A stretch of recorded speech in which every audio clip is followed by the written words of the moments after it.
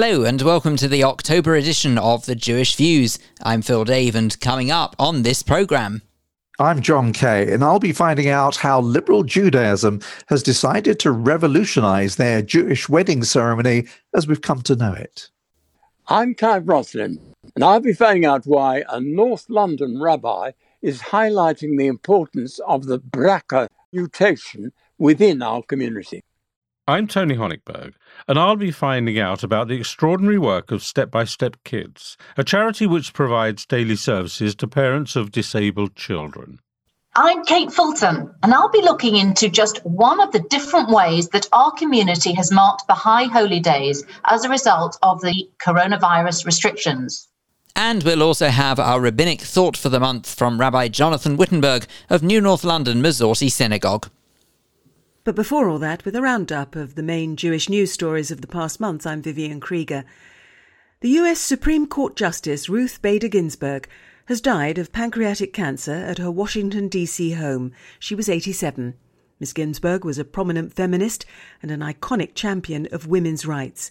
She was only the second ever woman to sit on the Supreme Court, serving 27 years. She struggled against overt sexism throughout her career, leading to her lifelong support for gender equality. The chief rabbi, Ephraim Mervis, used his Rosh Hashana message to stress the importance of being mindful towards others, saying that cases of coronavirus are on the rise, primarily because of irresponsible behaviour. He said that despite the increase in the lead-up to the High Holy Days, he would pray for a good, happy, peaceful, fulfilling, and most of all, a healthy New Year. 2 men have been fined by a court in Carlisle for abusive, threatening comments they made towards a group of Jewish people on a train. Paul Blaylock and Ian Routledge admitted to the charge. The comments were made during a journey between Newcastle and Carlisle earlier this year. The group, who were visibly Jewish because of their head coverings, were told they should go back to where they came from. The men were fined and had to pay costs and a victim surcharge. The high-achieving private Jewish school Emmanuel College has made a plea for financial support, saying it's had a very tough time with COVID. The chairman of the governors, Professor Anthony Warrens, organised a special meeting on Zoom to appeal to parents and supporters for help. Professor Warrens said the virus had affected almost every aspect of school life, that they didn't have much in the way of endowments, and the building needs renovations and upgrading. The disgraced film producer Harvey Weinstein has been stripped of his honorary CBE 6 months after he was sentenced to 23 years in jail for rape and sexual assault. The Honours Forfeiture Committee suggested to the Queen that his appointment as a Commander of the Order of the British Empire should be annulled. And finally, a 20-year-old Jewish student at the University of Manchester decided to spend Yom Kippur with his 7 non-Jewish flatmates, who all offered to fast with him.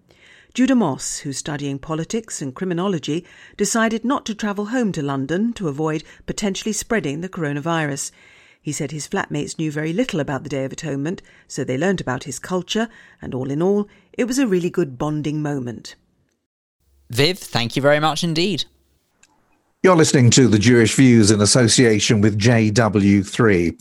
For many decades, traditional Jewish wedding ceremonies have been exclusive for Jewish couples. However, at a recent meeting, liberal Judaism has announced that this is about to change. From this month, mixed couples, where you've got one Jewish and the other not Jewish, will be allowed a rabbinic blessing under the chuppah.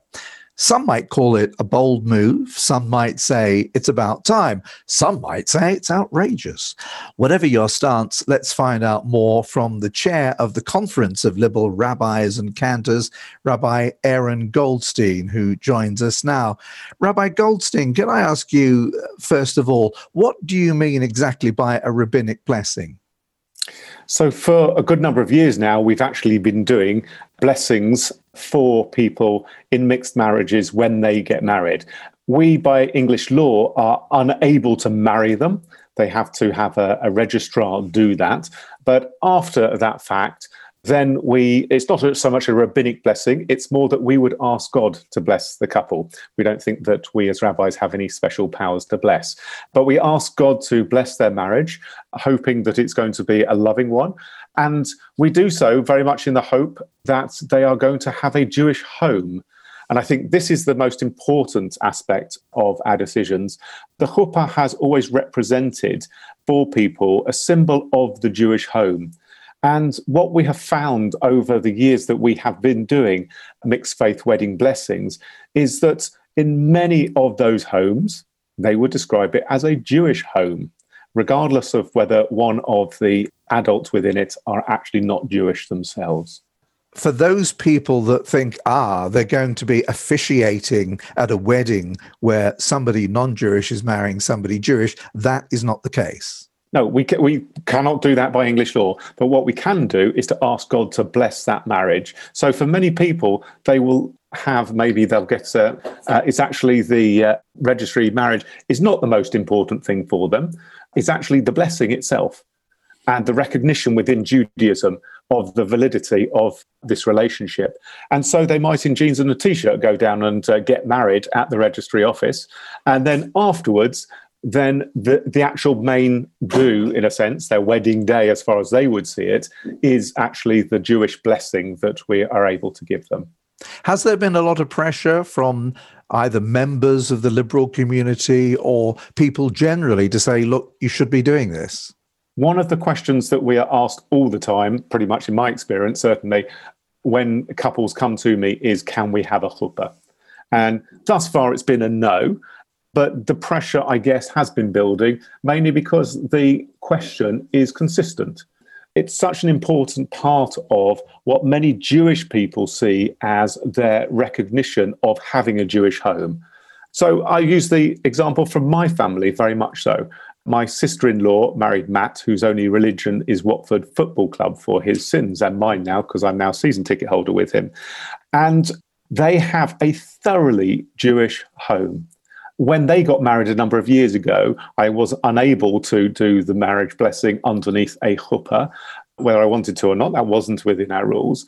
But actually, it would have been totally appropriate to do so. If I go over on a Friday night on my way back from synagogue to their home, and Wendy is out for whatever reason, Matt is there saying, do you want to come in? We're just about to light the candles. He is the one who is actually helping and supporting and creating a Jewish home, in which, in their case, 4 children are going to be thoroughly Jewish, and we hope have Jewish homes in their fashion as well in the future. If a rabbinic blessing is going to be a sort of de facto wedding, which normally, if it was a more conventional Jewish wedding, liberal or otherwise, I don't know, might last about half an hour, something like that, how long would this blessing last?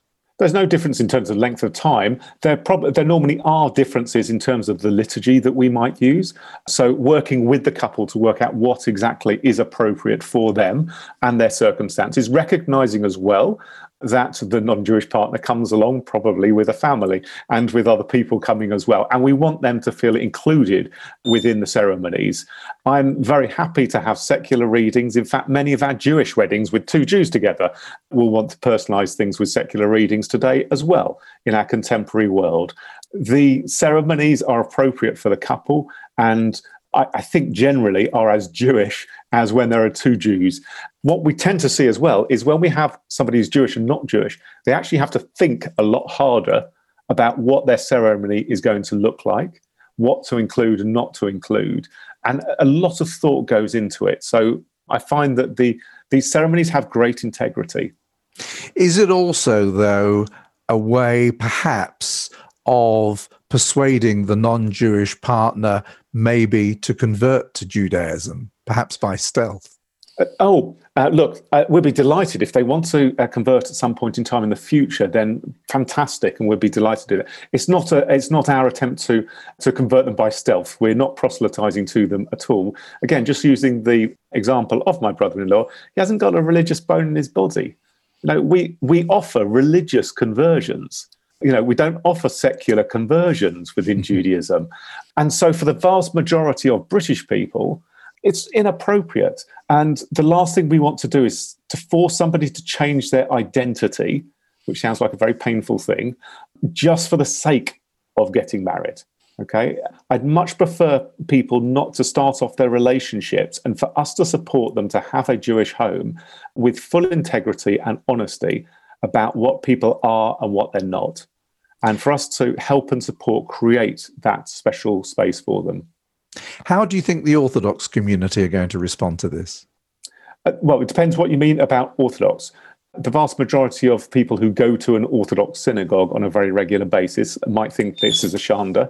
And I very much hope that we will be able to be here and they will have the good common sense to actually refer their children or grandchildren or great-grandchildren in time when one of them happens to meet and fall in love with someone who is not Jewish. I'm not saying that what we do is right. I say what we're doing is right for us and for the people who want to be Jewish and express their Judaism through liberal Judaism. I'm not saying what Orthodoxy does is wrong. This is just right for us, right for the people who we encounter and want to live Jewish lives in a liberal way. For us at this moment in time, this is the right thing to do. We certainly, since we've made this announcement, have had a good number of phone calls from people from a variety of different backgrounds saying, we've seen this and actually we didn't know that you did this at all anyway, regardless of whether it was with a chuppah or not. And my daughter, my son, my granddaughter, is with someone who's not Jewish and, we'd like to connect you. We'd like to talk with you. It gives a real possibility for people to acknowledge their love and their marriage within Judaism, rather than pushing people away from Judaism. I think that is the significant point for me. I want to count Jews in, and I want to count them in together with their friends and their partners and whoever wants to be part of the Jewish community and to support us. I think it's a wonderful way for us to bring Judaism to many more people in this country. Rabbi Aaron Goldstein, chair of the Conference of Liberal Rabbis and Cantors, and of course, senior rabbi at Northwood and Pinner Liberal Synagogue. Thanks very much indeed for speaking to us on Jewish Views. Pleasure as always. Thank you.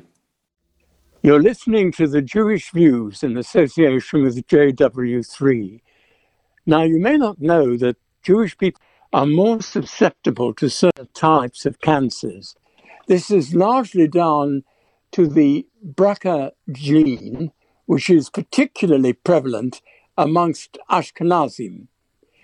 A rabbi from New North London Synagogue has shared this story of loss to raise awareness for this potentially fatal mutation. Oliver Joseph spoke out around the time of Hereditary Cancer Awareness Week, which was last month. I'm delighted to say that Rabbi Joseph bravely joins us now to tell us more. Rabbi Joseph, this is particularly poignant to you. Would you be so kind as to tell us why? I can. Lovely to be with Jewish Views today. My cancer story goes back quite a long way, some 20 years or more. I had cancer at the age of 17, Hodgkin's disease, and then from there, unfortunately, had significant experience in my family of cancer, but my late mother, Linda, passed away from cancer a couple of years after my own cancer. And then more recently, 5 years ago, my little sister, Betsy, also passed away from cancer. The focus on hereditary cancer and the link that you made to Hereditary Cancer Awareness Week, which was just in the beginning of October, is that both my mother's cancer and my sister's cancer both were connected to breast and ovarian cancer, which we now know in much greater clarity is caused by a faulty BRCA gene, which increases the chances significantly of somebody getting cancer in their lifetime. And that significant increase is particularly marked for women in relation to breast and ovarian cancer. So my personal story of cancer as a 17-year-old was not genetically inherited cancer, as far as we know, but both my mother and my little sister passed away from cancer, which was caused by a BRCA gene that 20 years ago we knew nothing about. At least inside our Jewish community, scientists were just about had discovered it, but it was not very largely spoken about. And now, 20 years on, we know a lot more about that cancer-causing gene. I think it's immensely brave of you to talk about it now, and I understand what a tragic story it is. But For those who might not understand, could I ask you, what is BRCA? So I'm a rabbi, not a scientist, but my understanding is that BRCA is a gene that we all have, and the gene mutation, which has two different forms, BRCA1 and BRCA2, is a fault in the gene which increases your chance in your lifetime of having cancer. And the BRCA gene, which I'm also a carrier of, is particularly increases the chances in women, as I said, of getting ovarian and breast cancer in one's lifetime, particularly in relation to breast cancer.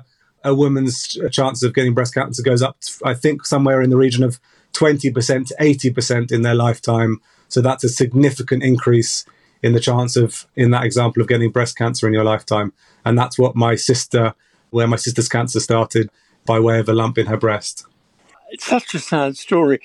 You've just told us about the tragic loss in your family, but why does the BRCA bit of it mean? What does it mean so much to you? Why? I mean, I'm not so connected to the tragedy of the story. In fairness, it was very sad and tough losing a parent at a young age. I was just before my 20th birthday when my mother passed away. Her mother also passed away from cancer at a relatively young age, and I think even her grandmother, so my great-grandmother, would have passed away from cancer at a young age. So it follows down the line on my mother's side, that genetic cancer. And, I would not wish upon anybody that they should lose a sister at such a young age. Betsy was before her 30th birthday when she passed away. I don't have a particular opinion on whether people should get tested or not tested, but I'm not sure if people do have, at least in our Jewish community, the research suggests that there is a vast void in the place where there should be knowledge about genetically caused cancer, given that Jewish community is 40 times more likely to carry a form of this gene mutation in the Ashkenazi Jewish community and an increased risk also in the Sephardi Jewish community. We face upwards of some of the statistics say 90% of people don't know about the BRCA gene. And that's a significant lack of knowledge in our community, which as rabbis and as community leaders, we really need to begin to address in an urgent and significant way. And people then need to go on and make their own choices about testing and elective options in relation to preventing and curtailing the possibility of getting cancer. But the starting place has to be knowledge of this propensity towards this genetic mutation.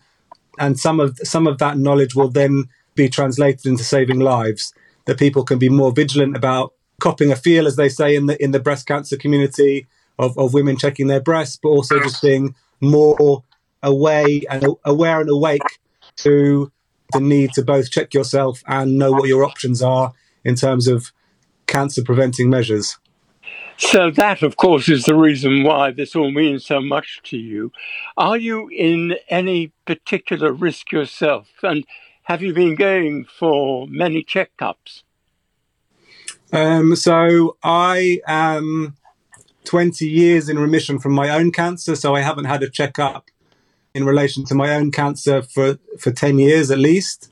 In terms of my being a BRCA carrier, me and my twin sister and my little sister who passed away are all BRCA carriers. The known statistic at this moment is that 50% of children will carry BRCA from one generation to the next. In our family, 3 out of 3 of my mother's biological children are BRCA carriers. So we have a 100% track record on that. My chance of developing prostate cancer in my lifetime is slightly raised, but it's not significantly raised beyond the likelihood that I would develop prostate cancer in my lifetime as a member of the general population. But I am able to pass on the BRCA gene to any children that I have, any biological children I have. So one of our decisions as a relatively newly married couple, me and my wife decided to go down an IVF route which is the way that you can then also add on to the IVF another procedure which is called PGD, which is pre-diagnostic implantation, genetic implantation or genetic testing, which enables you to exclude BRCA positive embryos from the implantation process. So we have a young daughter who's 9 months old, who we are assured that 99.99% it will be BRCA free because she was born by way of this IVF PGD process. I think your story is immensely sad, but also very uplifting. And clearly your message has become quite clear to me as to why you're doing what you're doing. I really wish you all the very best, and thank you very much indeed. And thank you for speaking for us on the Jewish Views, not only for that, but also for raising awareness about such an important subject. Thank you very much indeed. Thank you. I really appreciate that time, and I appreciate you taking time for the interview. If I would just add one more word, it would just be that there are multiple resources available and material on BRCA, and the organisation I've partnered with in the last month has been Ovarian Cancer Action, and people can find more information on the BRCA gene on ovarian.org.uk/BRCA, which is BRCA. And thank you guys for your time. Rabbi Oliver Joseph, thank you very much indeed. I wish you good health. No one that I hope your daughter has a wonderful life.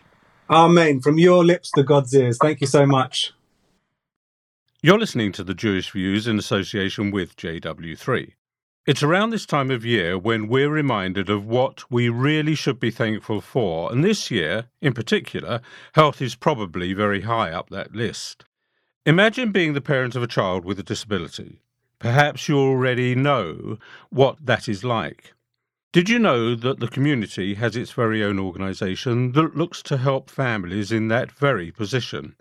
It's called Step by Step Kids, and their director, Esther Hoffman, joins me now. Thank you for coming on the programme, Esther. For those who don't know, tell us a bit about Step by Step Kids. Step by Step Kids was established over 20 years ago by a mother of 2 disabled boys who was desperate for some programs for them.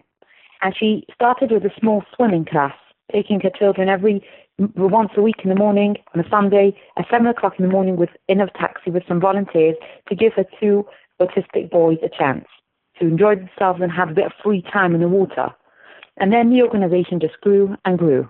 Today we serve over 150 children with disabilities, ranging from autism to global developmental delay, Down syndrome, hearing loss, and many others, with a wide range of activities. We run Sunday clubs, holiday provisions, holiday play schemes, sports programs, and every day we have an amazing after-school stay and play session from 3:30 to 6:30 where we serve a hot meal. And that's besides for the services over the Chagim, and every day that school is closed, bank holidays, etc., we are open. So we're giving the family tremendous respite. Can you talk me through a typical day at Step by Step Kids? I mean, let's start off during non-COVID times, and then we can look at how you've managed to adapt the charity during this 2020 session. A Sunday session will start with a van leaving at 9:20 in the morning to fetch children from their home. We have 2 of our very own disabled vans, and they go around to collect children because otherwise it would be impossible for children to come to us. And the children arrive at our setting at around 10 o'clock, where we have a 1-to-1 ratio of staffing, or 2-to-1 ratio, at 3 different locations. We have 3 different Sunday clubs running. One is for younger children, one is for big boys, and one is for big girls, teen girls and teen boys. And they all take place at different settings. And then the children come on site. They have free play, and then they do a whole sensory program. They have lunch.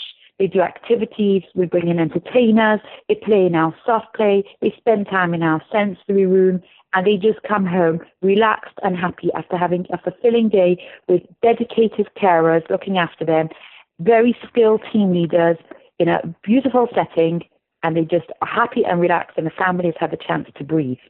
That would be a Sunday and any other day that we're running services. Whereabouts are you based? We're based in London N15 in Haringey. It's just at the edge of Stamford Hill. And we serve children from across London. We go everywhere. How has COVID-19 changed the way your organisation works? It literally put a severe sudden stop at all our programs, which were all group-based, and we just had to close that down once the lockdown came into effect. And for us, it was devastating, thinking of the children that we feed every day. Where are they going to get supper from? Who's going to be giving them hot meals? So we actually reinvented our services, and rather than doing activities on our site, we sent activities home. Rather than serving food on site, we sent food home. So we've been sending out hundreds and hundreds of meals. We've been sending out activity packs and programs and sport packages and all kinds of entertaining toys and sensory equipment for children at home so that they can be entertained. We've had the most wonderful letters coming back from families and from children to tell us how much they've enjoyed that. Now that things have eased up, we have had smaller sessions for shorter periods of time. We've rented a lot more premises so we could spread children out and accommodate more children. And we've just been there to save the families. Even when school was closed, they still have some sort of respite available to them. One question comes to mind. The children had to stay at home. How did that affect the parents who obviously use your service to give them a little bit of respite? The parents were devastated. They were tearing their hair out. They absolutely lost it. I mean, they were calling us up, hounding, can you do something? Can't you take my child? I can't breathe, I can't live. One mother told me my 2 teenage daughters have locked themselves in a room and said, I don't know and we don't care. We cannot handle our brother being home right now. They've got a 13-year-old brother who is he's all over the place. His hands are everywhere. He's destructive. He's difficult. He's big and large and difficult to look after. It was a nightmare for these families. They were watching children that had built up 4 or 5 years worth of skills painstakingly with therapies week after week, all coming, losing it all in a 3-month period of uncertainty. The child felt the environment, felt the change, felt trapped, and lost all those skills in 3 short months, and they were absolutely devastated. They were hit really hard. I believe that the parents and the families of disabled children were hit the hardest with the virus in terms of how the lockdown and all the new regulations have affected them. And is it going to take you a lot longer to get these families back together, almost like going back to the beginning when they first came to you? It's really going to be a huge challenge. We are very concerned about the well-being of family, the safety of the children, the ability of families to cope with them. 2 or 3 of the families have wanting to give their children up now for foster care and put them up in a home. They just can't anymore. They feel like they're at the end of it. And that's it's really, really sad to see that happening. But we will be there for them, and we have set up this new program into place to work more closely with families with like a caseworker basis to help them fight the council for more hours, care hours, and more support so that they can continue keeping their children. We have put into place this new program, which will be launched shortly, to actually give families a more holistic support system, rather than just having the child out, which we can see is not always going to be able to happen. There may be restrictions on that. At least we can be there for the families and give them all the support they need mentally and emotionally so that they can cope with their tremendous challenge. How do you integrate the special care required for the children with their religious needs? And are there different degrees of religiosity with the children that come to you? There are absolutely huge variations in the religiosity of the children that attend our services. And we just make sure we always have kosher food, so that works for everyone. And otherwise it's pretty neutral service, and we have the little cultural activities and programs that we do that just add a nice touch. And some children will be more familiar and some children will be less familiar, but it's there for them. And we can also sometimes have carers speaking different languages so that children, like Hebrew or Yiddish, and then children are supported in a way that suits them and a way that they feel comfortable with. How did you personally get involved with Step by Step Kids?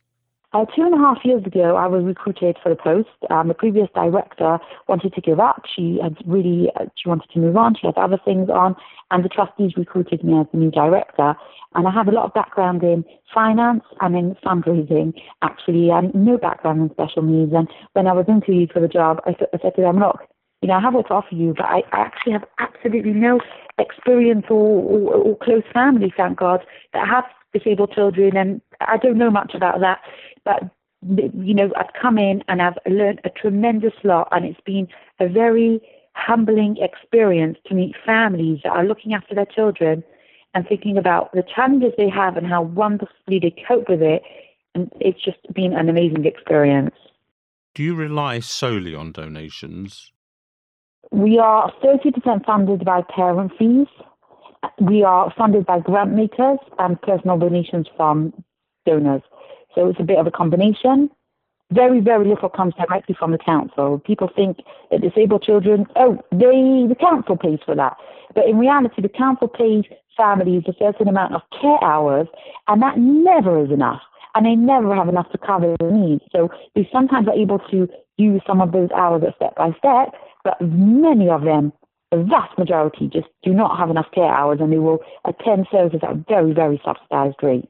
And a lot of the parents, of course, don't have the funds to fund it themselves either, I guess. Absolutely not. I mean, everyone, it's well known out there, and the research shows that families with a disabled child have way higher expenses, that parents can't work in the same way that other people can work. They are committed to their children, and they suffer financially. It's really, really tough for them. Majority of our families are in a very tough financial position. And if people want more information on Step-by-Step Kids, where do they go to?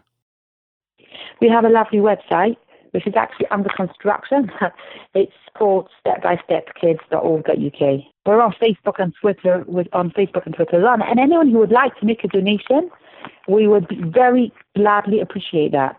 Well, let's hope you go forward and do what you can do and keep doing what you are doing for all these families and the children themselves. Thank you very, very much for joining us on the programme today, and good luck with going forward. Thank you. Thank you very much. Thank you. You're listening to the Jewish Views in association with JW3. Now, the High Holy Days may have gone, but they were anything other than normal.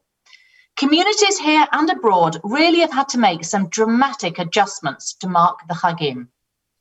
Some have been connecting using technology, others prayed alone.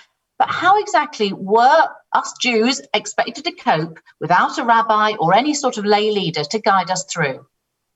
Well, helping no less than 35,000 households was Aish. They've distributed their Rosh Hashana boxes to help those who would be celebrating without any communal leadership. And I'm delighted to say that we can now speak to the Director of Fundraising for Aish, Royi Gutkin, who joins me now. Just for those who don't know, what does Aish do, before we get to actually what you were doing, what does Aish do on a day-to-day basis? So Aish UK is all about helping and guiding young Jewish people on their journey of their own Judaism. So whether it's connecting with Judaism in a religious way, in a practical way, in an academic way, in an experiential way, whatever they want to do to sort of engage further with their Judaism, that's what we're there to help and provide that pathway. So normally people would come in and they would meet and interact. What would you normally have been doing on Rosh Hashana, and what did you do this year? So our office is based in Hendon, but we do have branches around London and on campuses across the UK. Just to give you an idea of the scope, we deal with programs in high schools, on campus, and for young professionals. So the way we put it is sort of from when you leave your parents' home until you make your own home. That's the target market, if you will, of the Aish participants.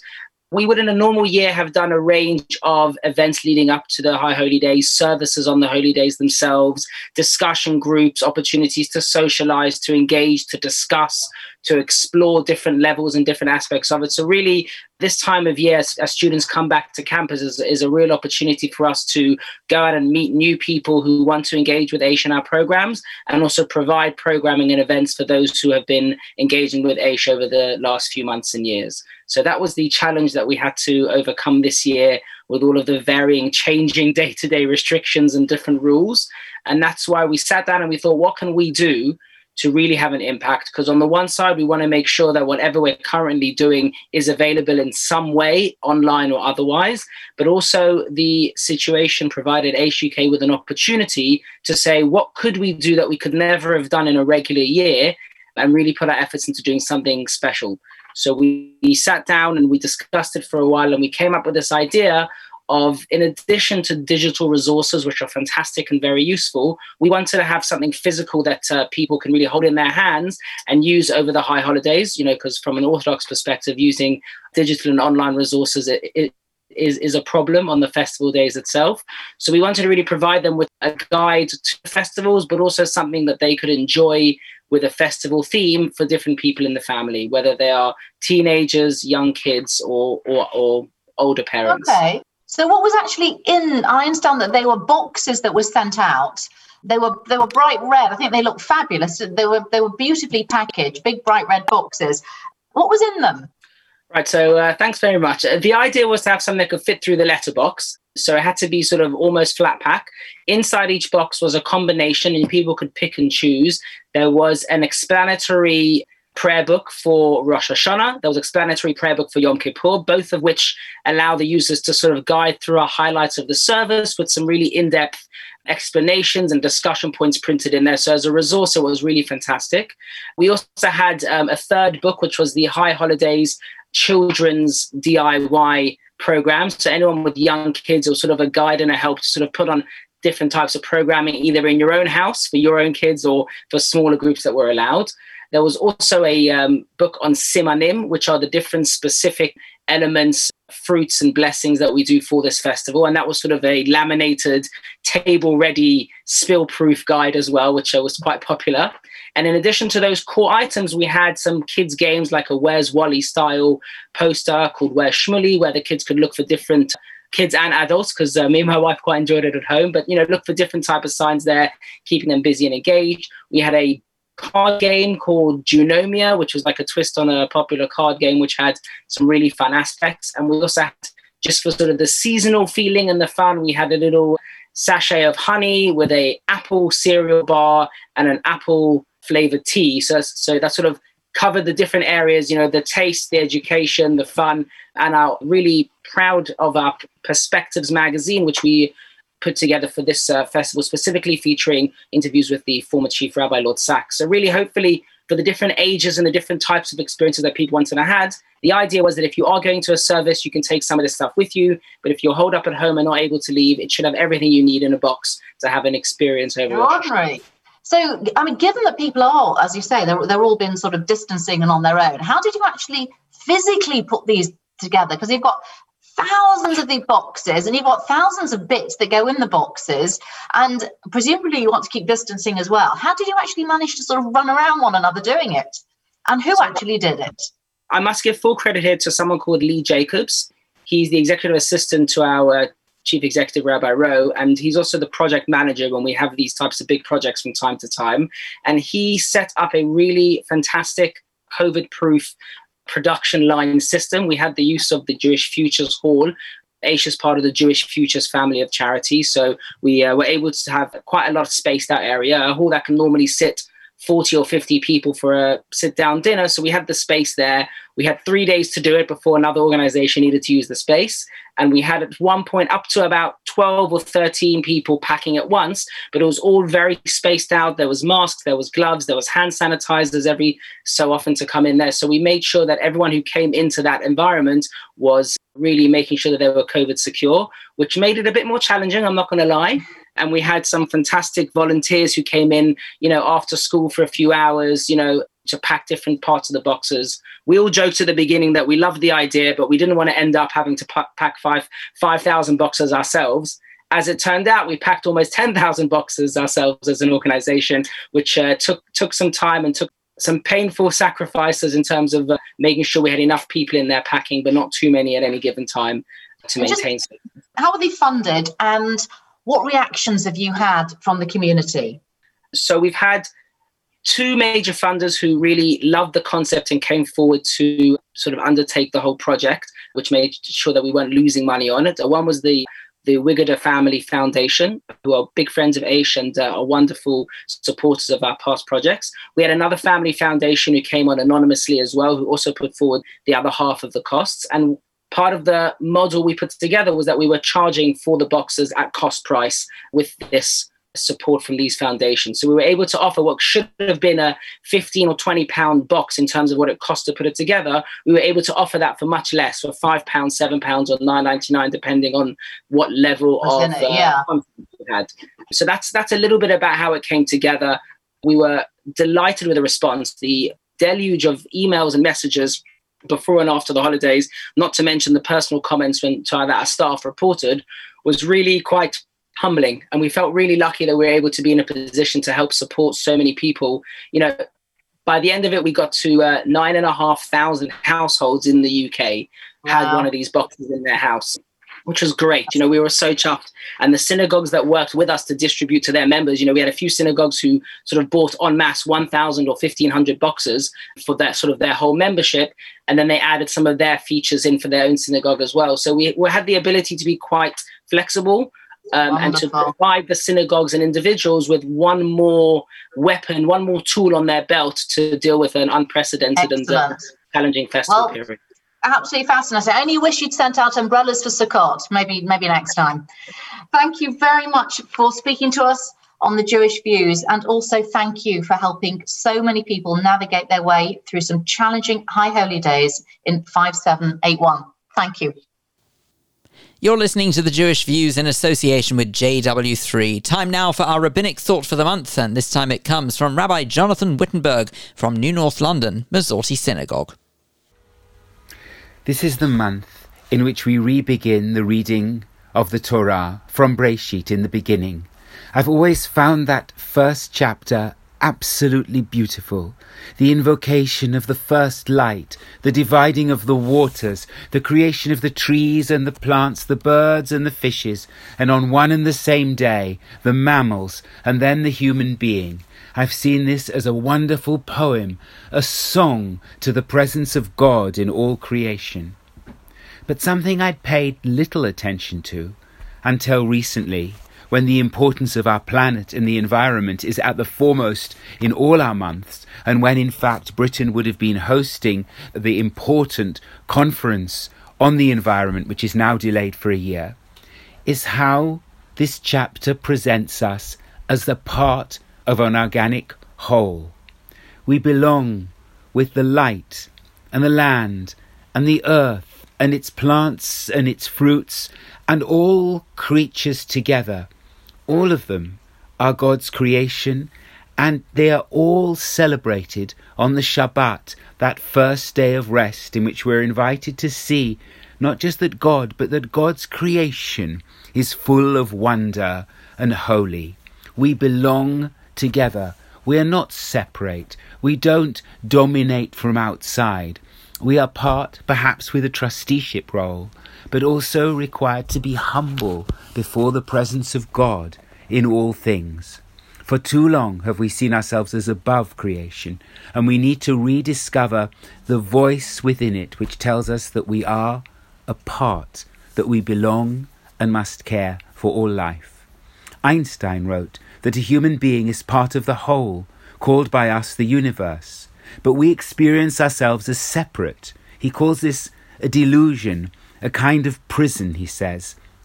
Our task, he writes, must be to free ourselves from this prison by widening our circle of understanding and compassion to embrace all living creatures and the whole of nature in its beauty. It is that beauty that the opening chapters of our Torah conveys. Thank you very much to Rabbi Jonathan Wittenberg from New North London Masorti Synagogue with our Rabbinic Thought for the month. And that's it for this edition of The Jewish Views. All that's left for me to do is to say thank you to all of our guests, to Rabbi Aaron Goldstein, Esther Hoffman, Rabbi Oliver Joseph, Royi Gutkin, and of course we must say thank you to our producer Sue Greenberg and you at home for listening. Don't forget to subscribe to us in your podcast application. That way you'll be able to hear any previous episode of The Jewish Views, or indeed listen to any future ones as and when they become available. The Jewish Views is brought to you in association with JW3. But from me, Phil Dave, from Clive Roslin, Tony Honigberg, Kate Fulton and John Kay, we hope you'll join us next time here on The Jewish Views. Goodbye.